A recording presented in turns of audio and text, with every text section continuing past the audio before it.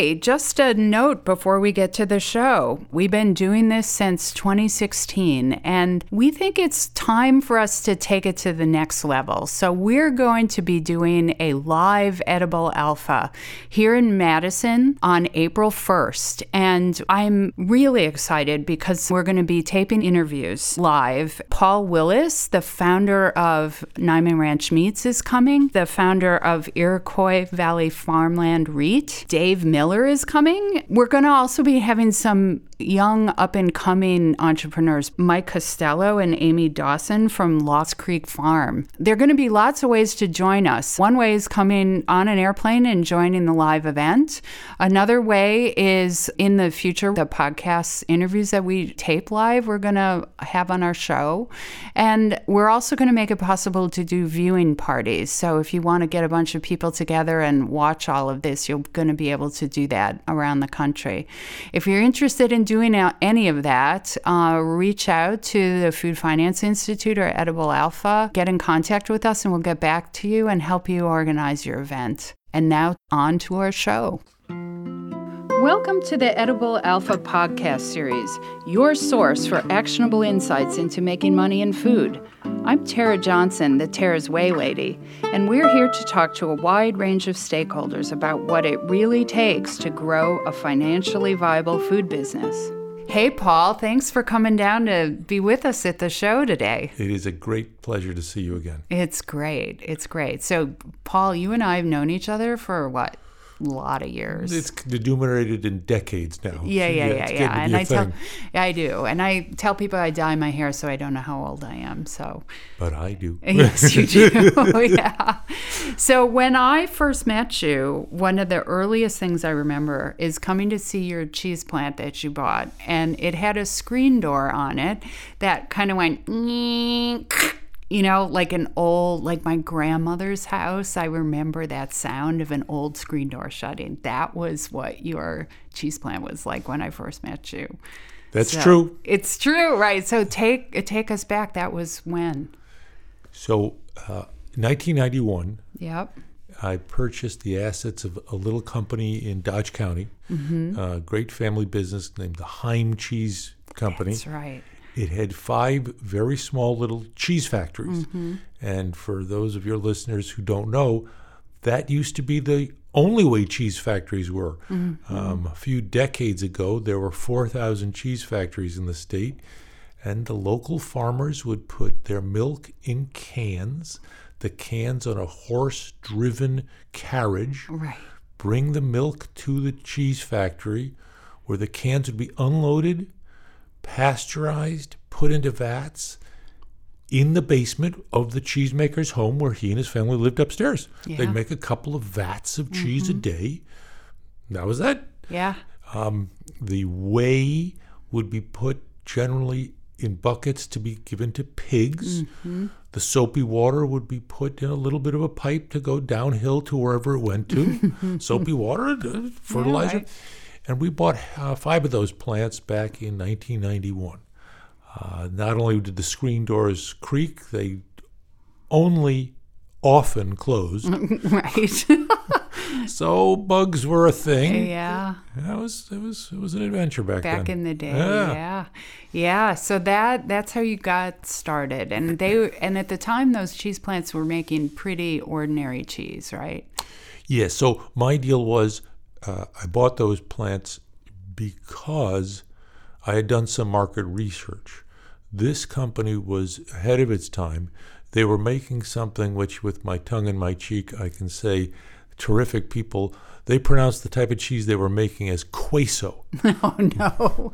Queso, which, right. at the time, making queso, which means cheese in Spanish, it wasn't an obvious thing to do, nor was it obvious that it was going to grow. But in retrospect, it was obvious. Yeah. And so I got into it to make Hispanic cheese because they had a bit of a head start. We hired a technical services company, some scientists in the Milwaukee area, and they helped the cheesemakers get better at it. And we spent then a few years bumbling, making some successes and some unpleasantness. But over the next years, we got to be decent at making Hispanic cheese. Grew the business a bit. Right. And now, well, I should ask, like, how many farmers were supplying you then? So 1991, I met all 48 of the farmers who supplied us. The smallest herd was somewhere between 15 and 20 cows, run by a couple of older men who didn't have electric power except to the milk shed. Now, an 18 cow herd is not a herd. Yeah. I think our biggest herd back then was between 50 and 100 cows. We had our own staff who worked with the farmers and the patrons. But time went by, and we figured out that wasn't what we were best at, servicing the farmers. And so we asked a local cooperative, which back then was called Family Dairies, and now is Farm First Family Dairies. But they handle all the farmers. We buy milk from them, but it's directly from the farm. Sure. And the number of farms who supply us now has gone up, but so has the average number of animals. Sure. And do you use any of those little cheese plants anymore, or have you? They're all gone. We've sold them all. Sold them all. Okay. The oldest cheese factory in the state has a plaque outside, but we shut it down. They've all been converted to homes. Oh, interesting. Okay. Some of the original families bought the homes back after 100 years, and really wonderful. But Tara, over those 28 years, the countryside has changed. We went from 50 employees or less and 50 farms, and we've grown by a factor of 10 or more. The number of farmers has dropped by a factor of 3 or 4. So the communities have been hurt. The number of families in the communities has dropped. In the year 2002, 11 or 12 years after I bought the company, the local high school was closed, which decimated the town. Yeah. Who's going to want to move to a town where you have to bus your children when just a few years ago it was a vibrant high school, junior high? I bought the high school. Now we've really added on to it, and it's a modern cheese factory. But the community suffered as farms centralized and expanded. Difficult rural situation. Yeah. So I got to do this. I meant to do it today. I have this picture in my house because my grandmother played basketball in this would have been in like 1910 in Reeseville. I think it's in that building. Oh my gosh. Oh my God. In like bloomers, the whole team lined up. I got to go find that and it has the, Reeseville on the ball, right? Awesome. Yeah, awesome. I got to get you that picture. You can put it up in your cheese plant. Absolutely. We bought the factory in the autumn of 2003. It had been vacant for a year or two. Cold October morning, I signed the paper in one of the classrooms, and I'm there with, I'm going to say half a dozen of my staff who were men, generally older men, just by happenstance. So we sign, and the local paper takes pictures and goes off, and the village officials take pictures. Right. And we're just left standing there, and they start to look at me. Now, I've worked with these guys at that point for some years, and there's something weird going on. What's going on? So it turns out that pretty much all these guys happen to have gone to this school decades earlier. Okay, but why the awkward silence? Well, Paul, is it just us now in the school? Guys, it's just us. So I just bought it. There's nobody here.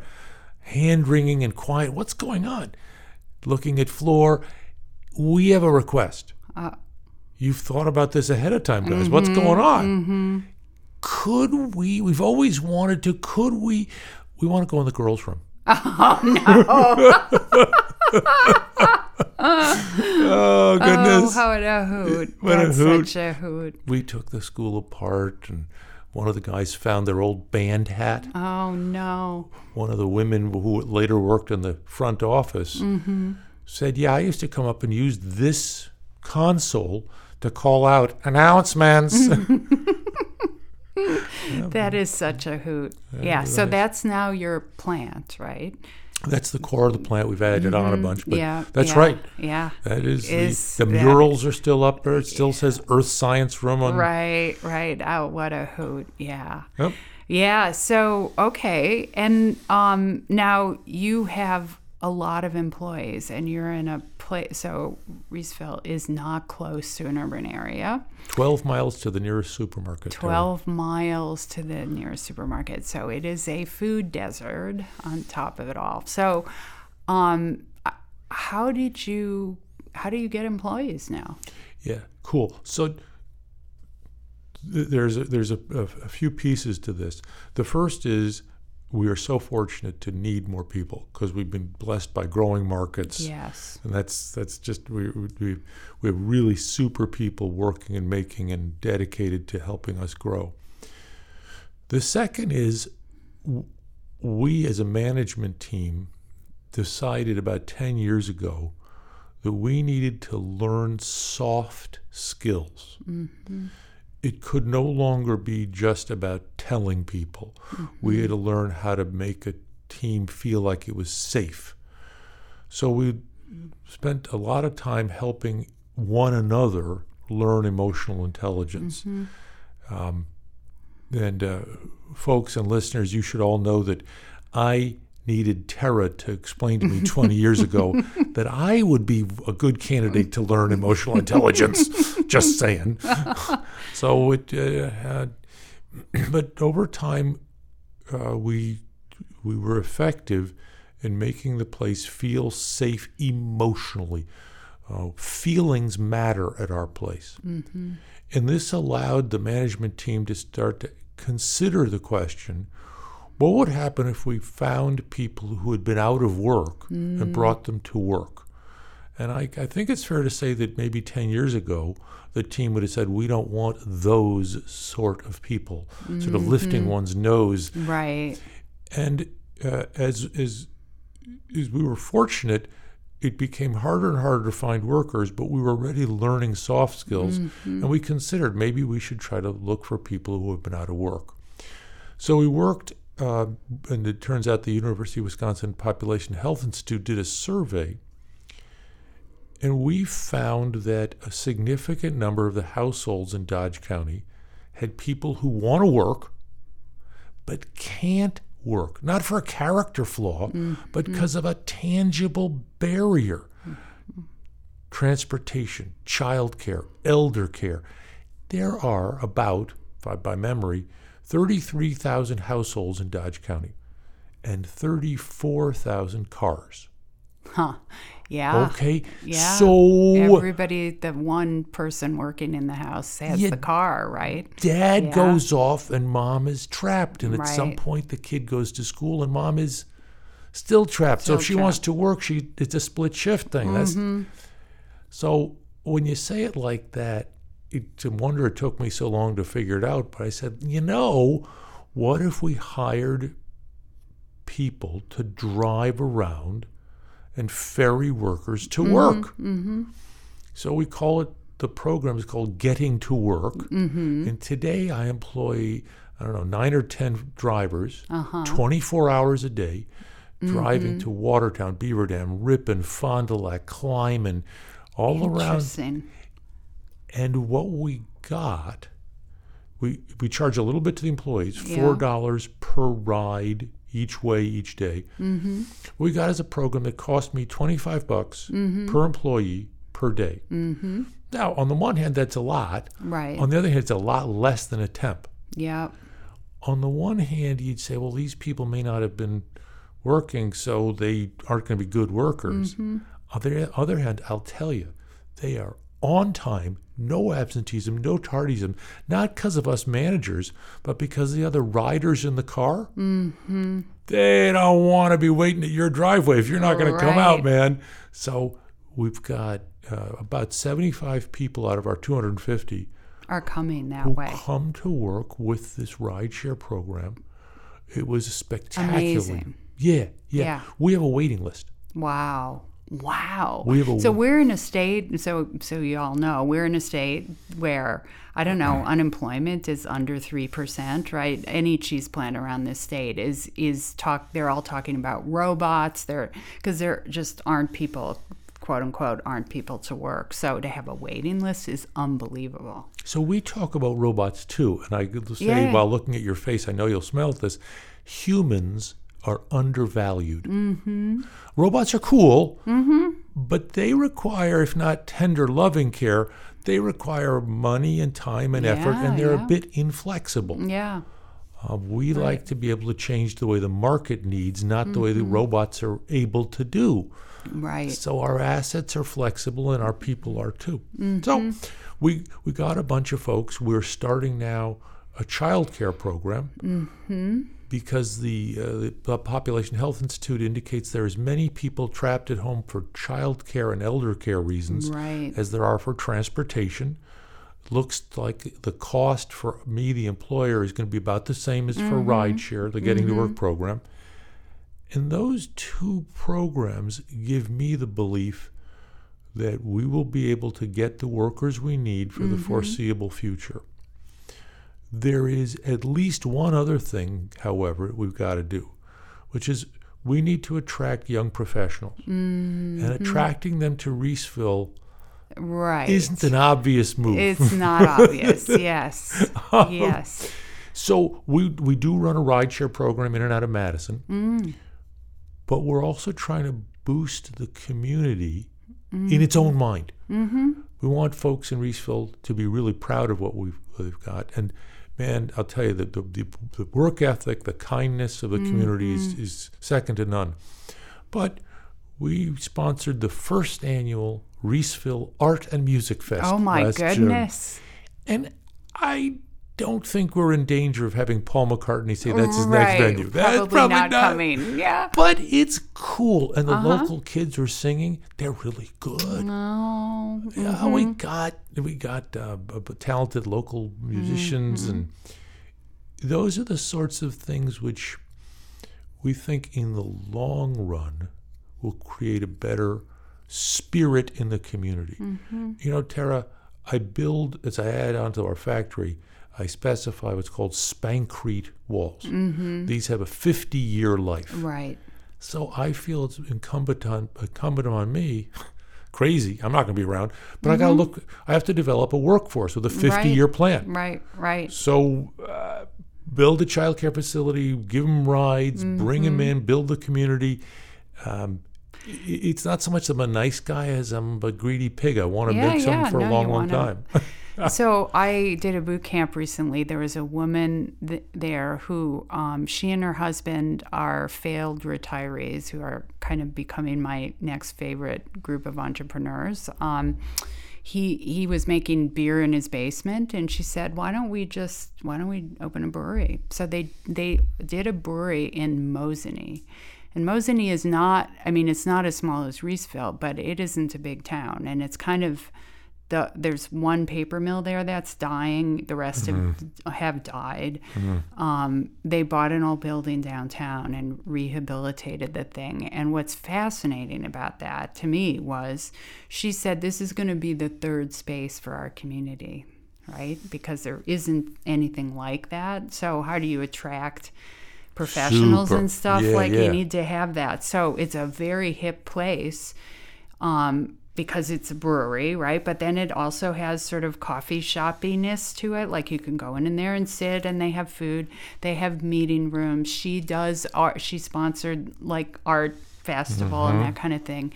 And it's been wildly successful. She's only been open for a year. Oh, that's great. No one would accuse anything I do of being hip, modern, or right. But in our own little way. In that case, she did. But I'm bringing that up because it's an example of somebody else who said, people think this town is dead, but it's not dead. There are people who are here. Oh, absolutely. And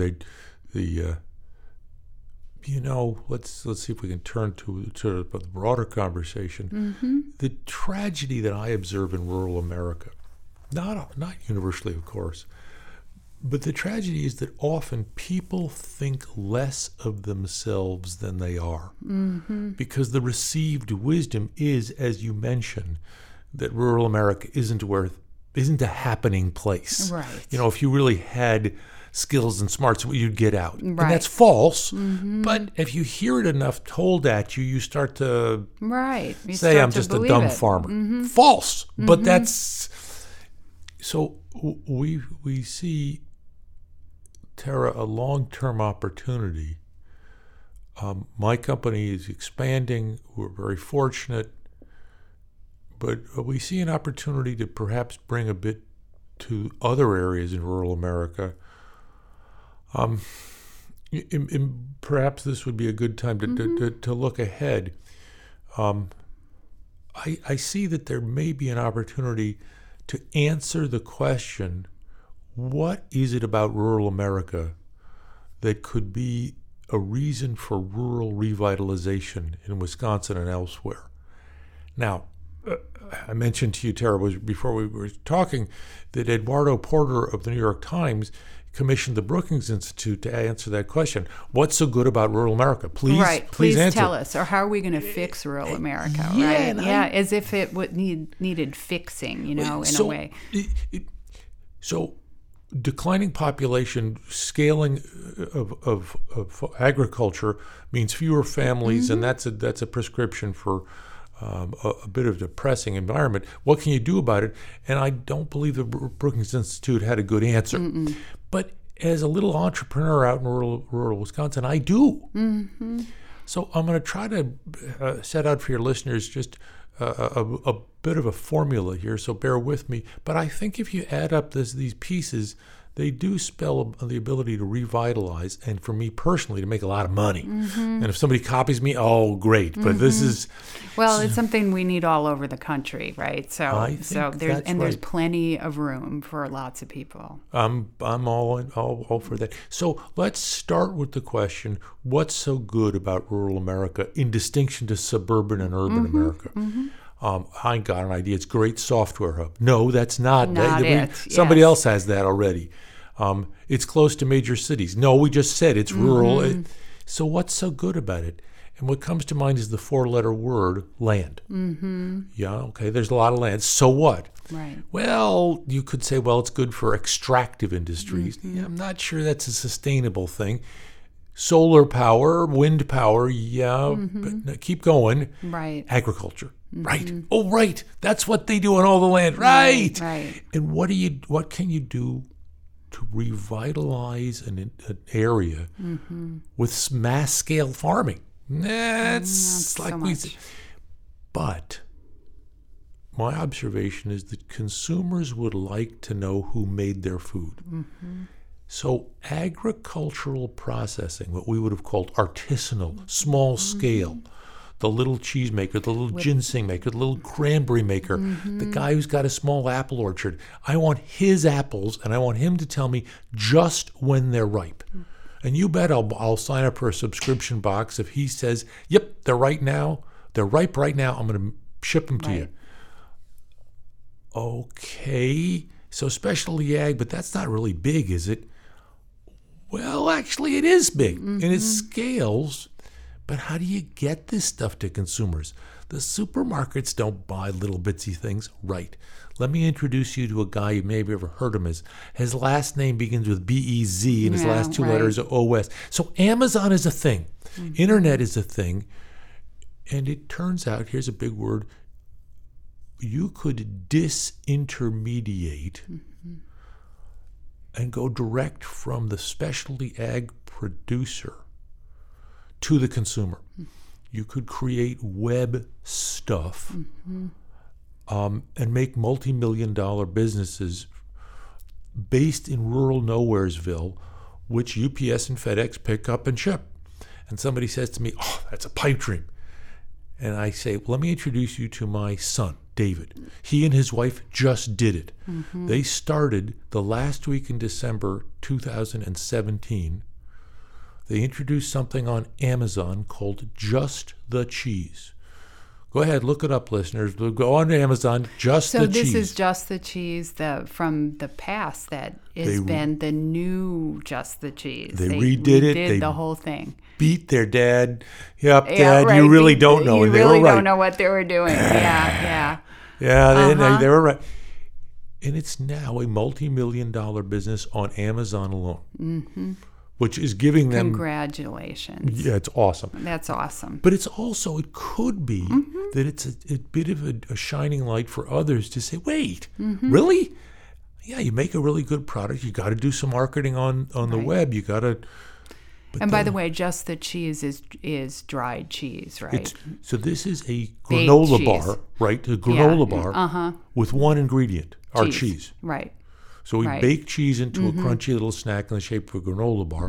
Tastes awesome. It's in some ways it's essence of cheese taste. It's really, the essence of cheese. Yeah, because there's no that water in there anymore. Right. We just got the cheesy. Water. It's just just fat, dried. Yeah. That's delicious fat to you. Yeah, good fat. Fat is good for you now, it turns out. And some of the flavor chemistries really advanced in those fat molecules. Yeah. So that lesson indicates that artisanal ag processors scattered around rural America could build a quality product, get it to consumers, have it distributed by essentially an Amazon or an e-commerce site, disintermediate all the difficult distributors and major retailers, and grow a profitable business. There are barriers to growth in rural America. Some of them we can fix, as I mentioned, with, so to speak, a little bit of self-enlightened management. You got to teach the staff to be nice, go out and get workers in the community. They're there. There's a hidden workforce in rural America. But rideshare and childcare and enlightened soft skill management, you can get folks. Getting access to the capital to expand your facilities is a little more tricky in rural America. I hope in a future podcast you can teach your listeners all the great things that the Small Business Administration can do. Right. Essentially, it's great. Yeah. It acts like equity, but it doesn't. You don't dilute your ownership. We've built our business. Why would we not do that? Yeah. Yes, the 7A and the 504, man. Right, and there are hoops and hurdles, but that's what we do. But the Federal Reserve says banks have to lend only to the extent there's collateral. And collateral, especially buildings in rural America, aren't worth as much as they are in suburban and urban America. Right. And in a lot of cases over the last 20 years, they've declined. Yeah, since 2008, it's gotten worse. It's gotten worse, yep. So this makes what I call a bit of a vicious cycle. Here's capitalism, free market, all the rest of it, but fewer companies are going to move to rural America because it's harder to get the collateral to build and expand, which means that there's less collateral value, which means that even fewer companies are going to go and move there and so on. Right. So I was just startled and pleased to be invited to participate in the governor's dairy task force a couple years ago. And over time, the task force developed recommendations to the governor, the first of which was we ought to fix this rural collateral gap. The state assembly unanimously passed the bill in July. Excuse me, the Senate did in July. The assembly did just recently. And Governor Evers signed it just before Thanksgiving. Congratulations. That's awesome. Thank you. It's awesome. Seriously. It's awesome for everybody in rural America. Yeah. It makes it easier to build, expand, grow manufacturing, ag processing in rural areas. So is it a guarantee or how does that work? How does that program work? Goes through Wisconsin Housing and Economic Development Authority. It is a 25% guarantee or $750,000, whichever is less. Okay. But it's a first loss type of guarantee. That looks an awful lot like equity. That's a real benefit. There are times where the Small Business Administration programs will be the better for a manufacturing company, and there are times when this will be. Right. But these are the sorts of things. I'm going to try to go to the legislature, I think, and ask them for a similar bill to facilitate building rural childcare. All right? So I got... you're starting, you're on a roll. You get to keep going. Get going. And, and the hope is that we will be able to keep going. I'm hoping to create a fund of money which would be invested in worthy rural specialty ag processors, where we could bring our team's expertise in financing, in marketing, in soft skills, in rideshare, in childcare, and build the business in the surrounding communities. I think overall, Wisconsin, perhaps America, would be startled by the incredible investment opportunities in rural America. The assets, the people are undervalued, the opportunities are strong, and with the rise of internet direct-to-consumer sales distribution, I think the future is glowing. I think it's morning in rural America, Tara. Yeah, and I think, there was somebody in our department whose wife, that was not food, it was a medical, like an orthotic device. But she was a nurse, and she came up with some things and she had them manufactured somewhere in Wisconsin. And she built an internet business, 100% internet business. And again, kind of like your son, in a couple of years had a couple million in sales. And she could have been anywhere. Like, she didn't need to be in Madison to do that business. That business could have been in rural Wisconsin. I talk to people at my children's age, mid-30s, and I inquire, where would they like to live? Right. And why? So often in their 20s, they want to move to a big city. It's happening. It's energy. It's excitement. It's dopamine. It's a rush. Right. And then after a while, I remember being educated by my daughter. You know, Dad, there are 3 rush hours in Los Angeles. Oh, God. No, really? Yeah. There's like the morning all day. one. Well, there's the morning one. There's the evening one, and then there's bar time. Right. Oh, gosh. So you really want to live there? Well, it's starting to look like this might be... yeah. So where would you like to live? And as people mature into a full adulthood, I think many people would love to live in rural America if there were economic activities, if there was cultural opportunity, if those things I think an enlightened employer could create. You go up into the Fond du Lac area, which is not a tiny burg. Right. And there's a $200 million company called Grande Cheese who built a headquarters which is spectacular, with the intention of saying to professionals, this is a world-class place. They're right. Now, it's not, you can't take a taxi to the New York Metropolitan Museum from here. Right. But you can to the theater and get the soundtrack and what have you. I think there's more opportunity for a better life in the less populated areas as technology and forward-thinking companies move there. I've also been thinking about, I don't know, contemporaries of my kids, because I had 2 kids who went to graduate school in the Bay Area, and one went to medical school, one got a PhD in finance. And these are people, their contemporaries make a lot of money, both of them, right? They are saying none of them are staying in the Bay Area because it's too expensive for them to live there, right? So where are these people going to go, right? And if we can solve the broadband problem, some of those software developers could be anywhere in the country, any rural area in the country. So this leads to sort of two pieces. The first is my daughter lives in the Bay Area, and outside. She's a rocket scientist, quite literally, and now an engineer building autonomous vehicles. And in the middle of November, I asked her, so how are things going? She Right. said, well, Dad, I've had power 21 of the last 28 days. Right. And the air quality has been worse here 5 of the last 28 days than anywhere on the planet. Oh my God. And you're enjoying living there. Right. You're paying and you for really it. like it. You're paying to live there. You know, Yeah. So I do think it is. I don't wish ill towards the cities and urban living. Of course But I not. think there will be a significant number of people who would like to have an alternative.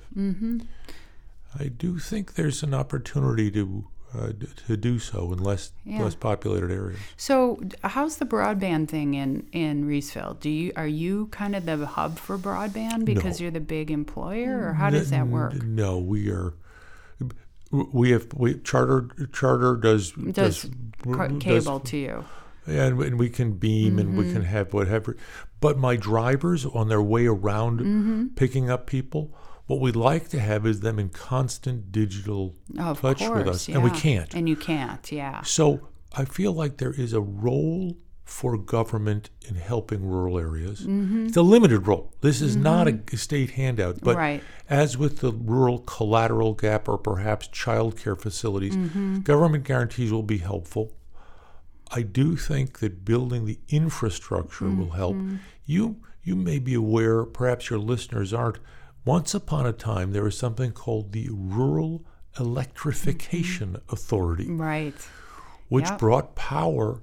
And back in 1991, some of my farmers said that they'd only gotten power Isn't that recently, crazy? not months ago, Yeah, but yeah. the U.S. Postal Service is subsidized by urban citizens to deliver across the big distances in rural Right. areas. Right.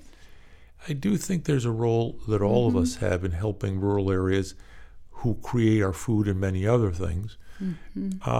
And I think enlightened employers will step into that breach. I don't know that we need to tax them so much as someone like myself saying, this is good for me. Yeah, no, you need it.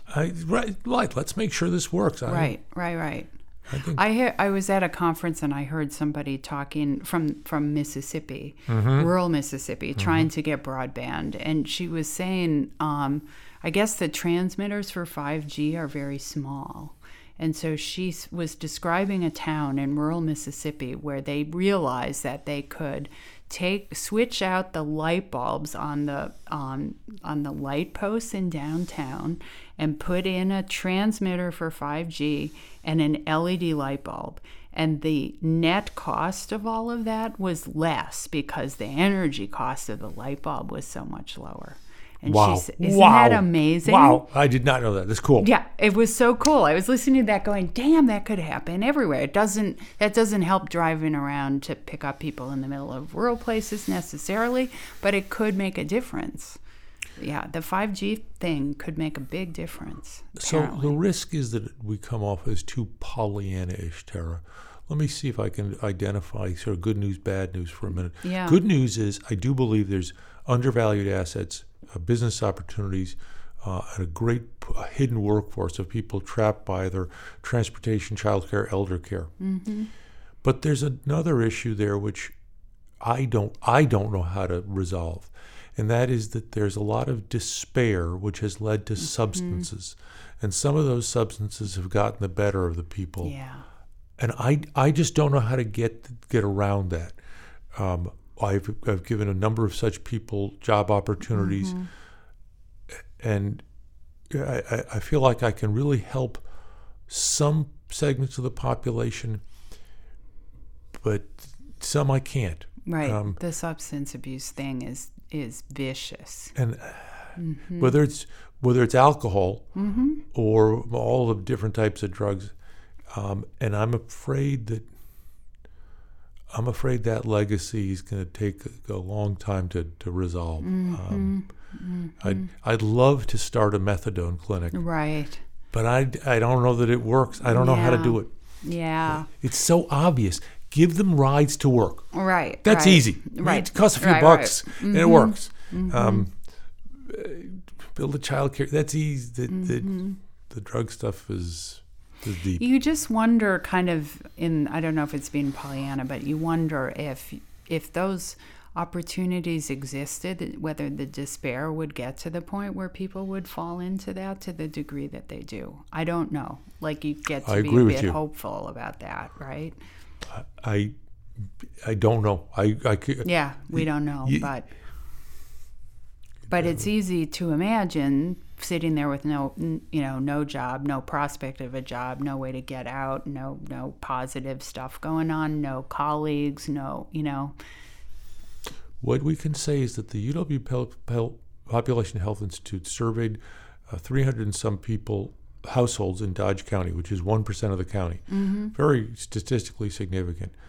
And what they found, the barriers to work I identified already, mm-hmm. but the general concerns of the population were stark. Mm-hmm. The number one self-identified concern was anxiety and depression. Yeah. And then you start to cluster things, mm-hmm. anger management, right. self-control. These mm-hmm. are self-reported.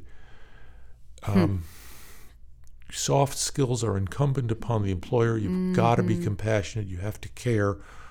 It's necessary, but it's not sufficient. Right. We can hope, we can help, but only time will tell if it really works. Yeah. Well, I live with a psychotherapist these days. Brad, my partner in my life, is a psychotherapist, and he works with people with trauma. Mm-hmm. And he would probably say that a bunch of the population who've experienced the kinds of things they've experienced are actually like PTSD. Yep. And there are ways that people who can be treated for that kind of stuff. We just have to acknowledge it as, right? Just because they didn't experience war, or they didn't, somebody wasn't killed in their family or something. It doesn't mean they don't have the trauma and the anxiety and depression that comes from it. It's that first phrase you said. They have to acknowledge it. They have to admit it. So yeah. I don't want to say it's been in countless times, but any number of times into my office has come men and women mm-hmm. who say, no, I don't have an alcohol problem. Right. I just like alcohol, and I drink it when I want to. But other than that, it's not in control of my life. Mm-hmm. And that's not the way the events unfold. Right. That's not how they're manifesting. It's a hard thing. There's also I don't know what the data would look like about this, but diet. So there's all kinds of connections that I learned living with the guy I live with about the connection between how people eat and what their anxiety and depression is, right? And so there's multidimensional. They are 12 miles to a grocery store, right? So people end up eating out of the gas station, right? And what's in the gas station? It's not going to be, lots of fresh fruit and vegetables, right? So there's a lot of dimensions to something like this.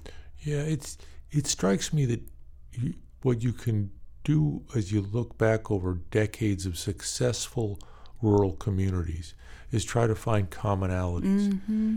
And having a few strong local businesses whose leaders act like they're invested for 50 years. Right. That makes a huge difference. Big deal. Mm-hmm. So to go back and do for a few minutes, so that's what I'm going to go try to do. Mm-hmm. I think there's more opportunity than anybody acknowledges in rural America now. Yeah.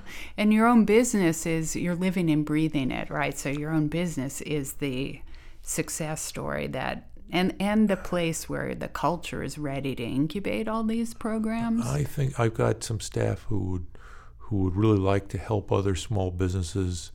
We are perhaps self-confident enough to get ourselves in trouble. Well, I could well be. And what is an entrepreneur? Exactly. We act like 2-year-olds. We fall down, go boom, and get up again with whining. Right. I think it can happen.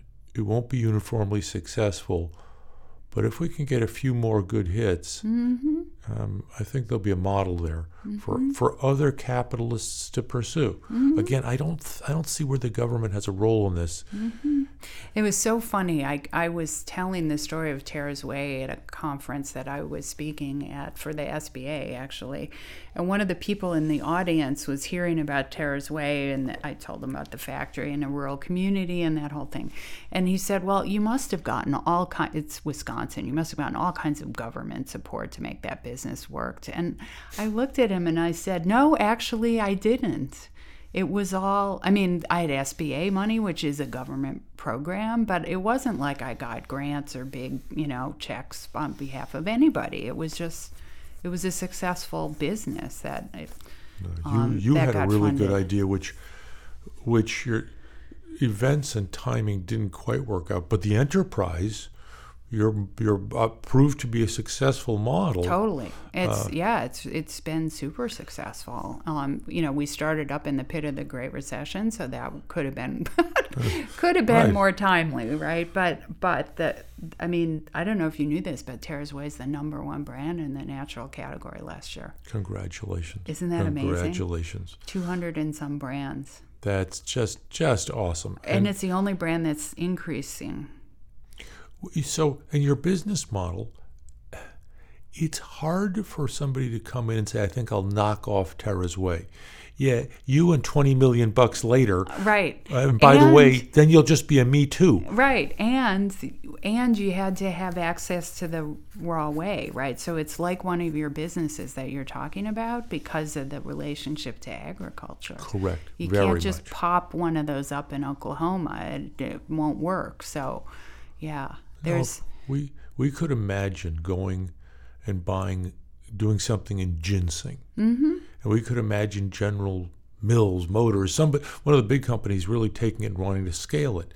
But you can't imagine moving the ginseng to any place but rural Wisconsin. Right, and it turns out that ginseng from Wisconsin is a great example because it has this unique properties that come from where it's grown and the genetics that have evolved there and all this stuff that makes it incredibly highly prized in Asia, right? And so you can't get Wisconsin, quote unquote, ginseng and grown in Michigan. It won't work. It won't work commercially. It won't work. So I learned a word a few years ago, which when I first heard it, I thought this is a dumb word. First of all, because it's in French, okay? But terroir. Yeah. Okay, so I said, what does this mean? Well, it's something about, this food product is better around here because the earth is different. Yeah, nonsense. Well, as you're nodding, it turns out it's true. It turns out it's true. And when you're in the cheese world, you'll really know that, right? Well, turns out our cheese for Indian cuisine, which is called paneer, Right. is the world champion. Not Cool. close. It is the world champion. Yeah. You say, well, how'd you do that, Paul? I'm a nice Jewish boy. What? Yeah, right. Nice Jewish boy who came up with Indian cheese. How did and this the answer work? the answer is because the cheesemakers who work with me really good. do know what they're. But the deep answer is because the milk is so pure out here in Wisconsin that if you try to make our quality, forgive me, in California, it won't be as good, let alone India, let alone. This will be the enduring best place to make this cheese. A big company comes and buys us out. They're not going to move production. They'll blow it. Yeah. You and I know stories of Of those those scenarios, mistakes. right? Yeah. Yeah. And there's something which is there's an opportunity for a win-win. Go make something. The other thing that's interesting that I think is relevant is I'm in the Institute for Business and Entrepreneurship. That's where FFI sits at the university. And there's another group in there that is research-oriented, and they looked at some data about startup businesses. So Wisconsin doesn't do well on the number of startups per capita in our state compared to other states. We do not do well about that.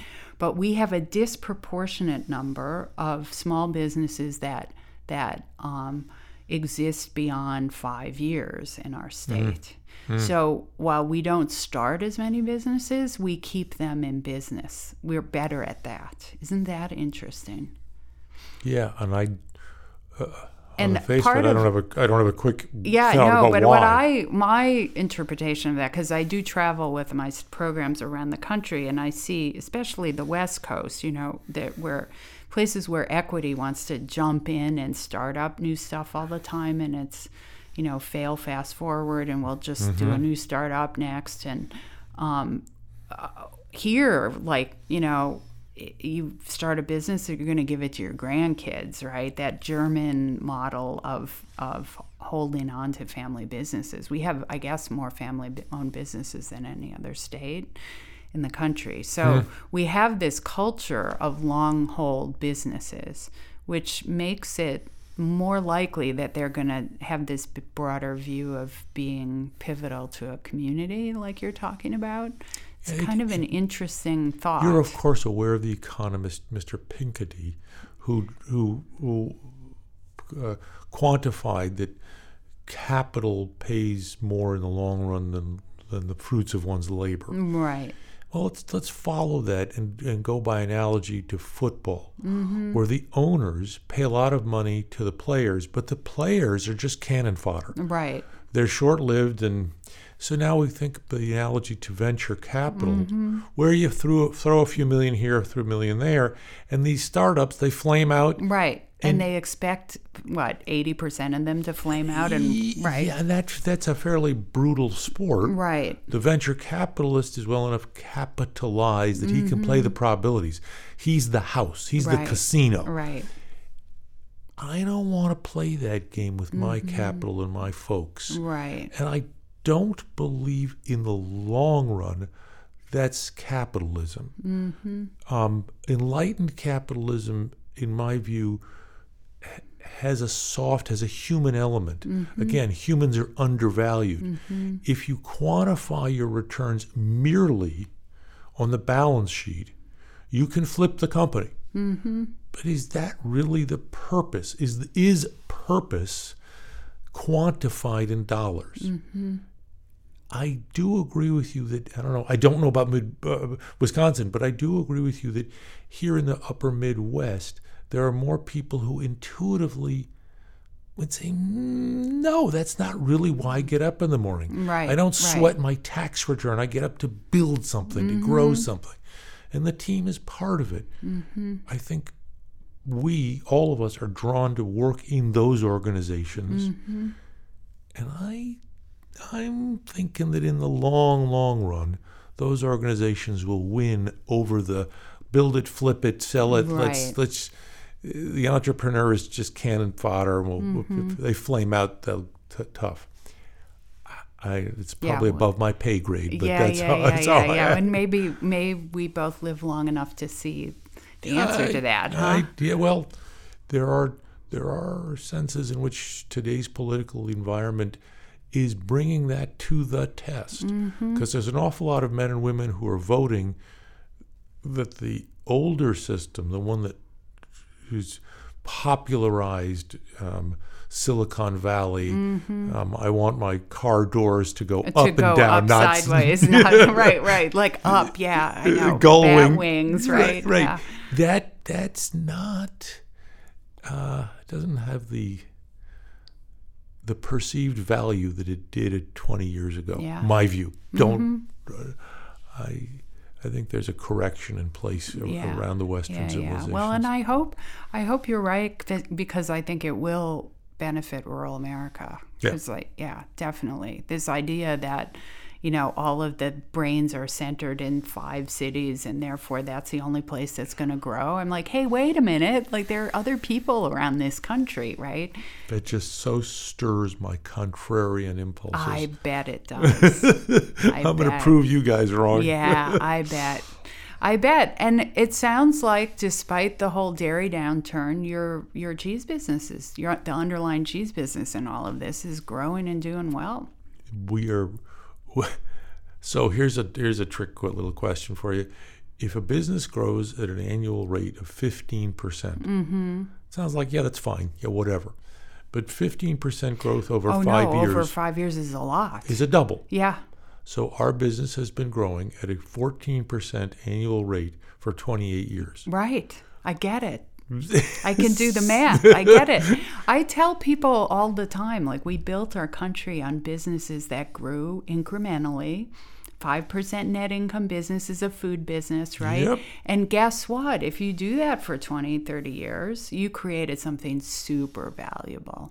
Right. And it includes fall down, go boom. Yeah. That right. hurt. Oh, totally. I mean, totally. This is not, the other thing is people think it's this smooth thing looking from the outside, and it never is. Right? There are these peaks and troughs in every business. So, yeah. Yep, there was a time not that very long ago that I was the only person who I could afford. Right, you were the only person you could afford, and you were paying yourself nothing, probably. Yeah, we're getting close. Yeah, pretty close. And I was shoveling the waste fields. That's right. Yeah, no, that happens. It does. As you go up and down. But it's really great to hear about a dairy business that's actually growing, right? We're very fortunate. Yeah. Yep. So we've covered a tremendous amount of ground. Have we missed anything? Probably talk not. about my grandchildren, but no, other than no, no, right, no, we're right. good. We're good. We're good. This is awesome. Did you get what you want? Oh yeah, absolutely, absolutely. Super. Well, thanks so much for joining us. This has been fantastic. Visionary person who also has done a lot, which is great. So it isn't just dreamy, it's amazing. Thanks for all you do, Paul. Thank you so much for being yourself, Darren. It's a pleasure. Thanks for listening. You can get more podcasts by subscribing on iTunes or your favorite podcast app. And you can learn more about Edible Alpha by visiting our website at ediblealpha.org.